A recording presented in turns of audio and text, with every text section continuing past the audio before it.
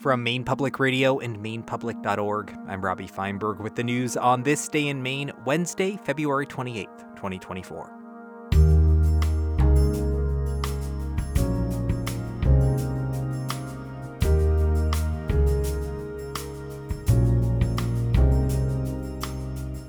This Day in Maine is made possible by listeners and by Eastern Basements, a division of Maine-owned Eastern Mold Remediation, offering crawl space repairs and waterproofing.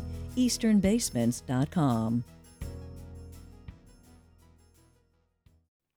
Democrats in the Maine legislature on Wednesday introduced a slate of gun safety bills in response to the mass shootings in Lewiston last fall.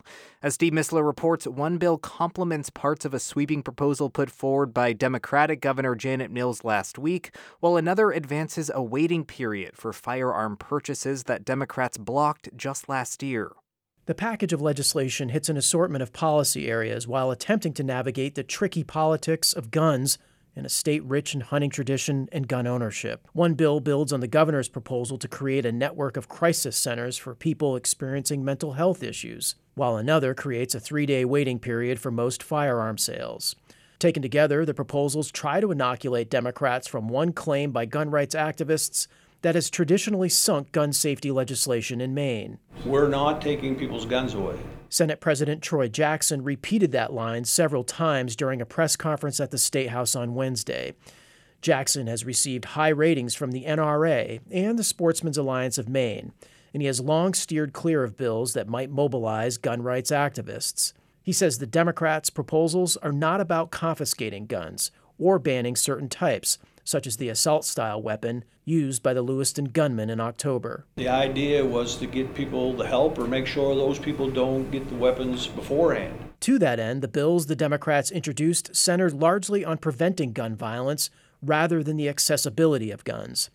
That's true of a proposal by Senator Ann Carney of Cape Elizabeth to add Maine to the group of 15 states that prohibit so-called bump stocks, a modification made to a semi-automatic firearm to make it fire almost as rapidly as an automatic weapon.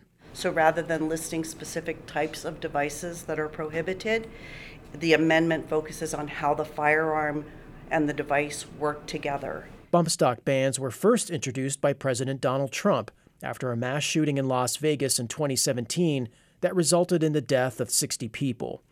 But that hasn't stopped some gun rights groups from challenging its legality under the U.S. Constitution. In fact, such a challenge was heard by the U.S. Supreme Court on Wednesday. Other legal challenges may await the 3-day waiting period bill sponsored by Senator Peggy Rotundo, a Lewiston Democrat who described a city traumatized by a rampage that killed 18 people and wounded 13 others. I want to say that I come from a community with broken hearts and shattered lives. I come from a community where many people are still afraid to go out in public. The many pieces of legislation they're bringing forward, post-Lewiston, none of these proposals would have made a bit of difference in that incident.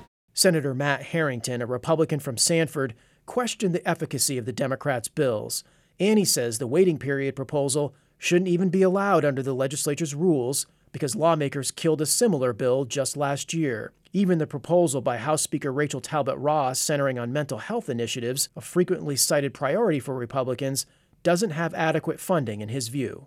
I think we definitely need to do more around mental health. I think, initially looking at the crisis centers, I'd probably be supportive of that. I don't think it goes far enough. While Republicans have yet to coalesce this session around mental health initiatives that might prevent gun violence, Harrington suggested that some aspects of proposals by Governor Janet Mills and Speaker Talbot Ross might garner some GOP support. David Trahan, director of the Sportsmen's Alliance of Maine, had a similar assessment.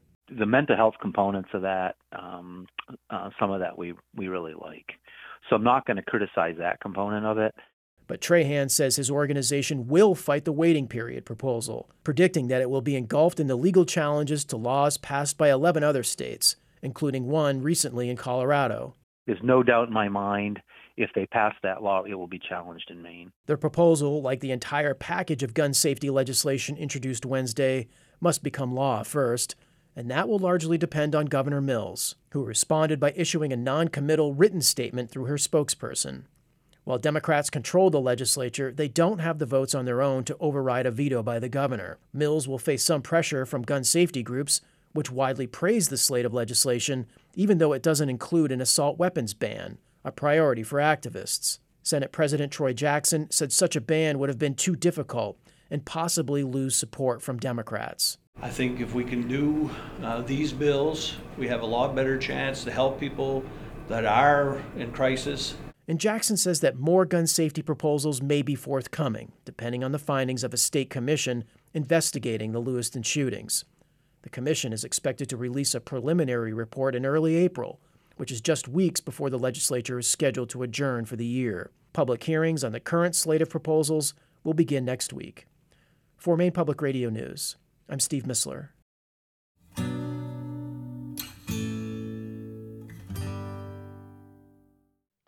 In other news, a judge has rejected a settlement in a lawsuit over the state of Maine's failure to provide attorneys to low-income defendants. As Kevin Miller reports, the complex case will now go to trial.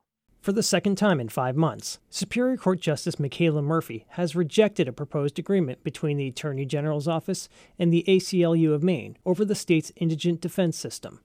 Murphy wrote that even the revised settlement lacks any enforcement mechanism to make sure the state is providing low-income defendants with attorneys. And Murphy said the fact that nearly 400 defendants are currently without lawyers shows that the, quote, constitutional crisis is getting worse.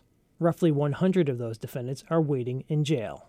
Carol Garvin, who is legal director at the ACLU of Maine, agrees that it's time to take the issue to trial. And so at this point, we're committed to holding the state accountable for its obligation to make sure that people have counsel appointed when they are accused of crimes and they're presumed innocent until proven guilty and have a Sixth Amendment right to counsel. Until recently, Maine was the only state that relied entirely on private attorneys willing to represent indigent clients. The Commission on Indigent Legal Services has started hiring a small team of public defenders with money provided by the legislature. But Chief Justice Valerie Stanfill said last week that those changes will take time to bear fruit, and in the meantime, she fears Maine's indigent legal system could collapse. For Maine Public Radio News, I'm Kevin Miller. Bangor police have charged 3 people in connection with the death of a 10-year-old child who was taken to a local hospital with life-threatening injuries on the morning of February 18th. Police say the child succumbed to his injuries later that night. A post-mortem examination by the chief medical examiner determined the cause of death was homicide. On Wednesday, the child's parents, 33-year-old Joshua Smith and 35-year-old Jen Bean, and paternal grandmother, 56-year-old Misty LaTourette, all of Bangor, were charged with depraved indifference murder. All 3 have been taken to the Penobscot County Jail. Maine Senator Susan Collins praised fellow Republican Senator Mitch McConnell on Wednesday after he announced that he'll step down from leadership later this year. The 82-year-old McConnell has held a leadership position for longer than any senator in history. In a floor speech, Connell said McConnell will be remembered both for that longevity and for his, quote, unparalleled devotion to the Senate as an institution.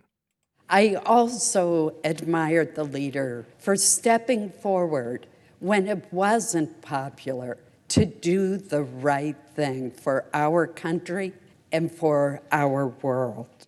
Collins is one of the few moderate Republicans left in the Senate, while McConnell is a staunch conservative. But the two have found themselves increasingly at odds with other Republicans, closely aligned with former President Donald Trump, who appears poised to once again win the GOP presidential nomination. Child care providers and advocates are pushing back on proposed changes in the governor's supplemental budget that they say could further hobble their industry. One would continue to delay the expansion of the state's child care subsidy program until July. Another change would make a new program that offers a scholarship to child care workers to pay for care for their own children into a 2-year pilot. Heather Martin with the Maine Association for the Education of Young Children says that those delays would further challenge an industry in crisis. It's just really hard to keep pushing back that support for families when it literally is costing them thousands and thousands of dollars in that meantime. Lawmakers will decide which provisions make it into the supplemental budget over the coming weeks. And the company that had planned to construct the world's tallest flagpole in Down East Maine must pay a $250,000 fine for failing to get permits to build cabins in Columbia Falls. Caitlin Badayan has more. The Board of Environmental Protection voted Wednesday to approve the consent agreement between Worcester Holdings and the Department of Environmental Protection. Under the agreement, the company will pay the fine and submit an after-the-fact permit application by Friday. Over 3 years, Worcester Holdings built 52 cabins, parking areas, and a restaurant, violating site and erosion control laws and failing to get proper permits. Although the board approved the agreement, some members expressed frustration about how long it has taken to resolve the issue, calling the violations egregious. For Maine Public Radio News, I'm Caitlin Badian.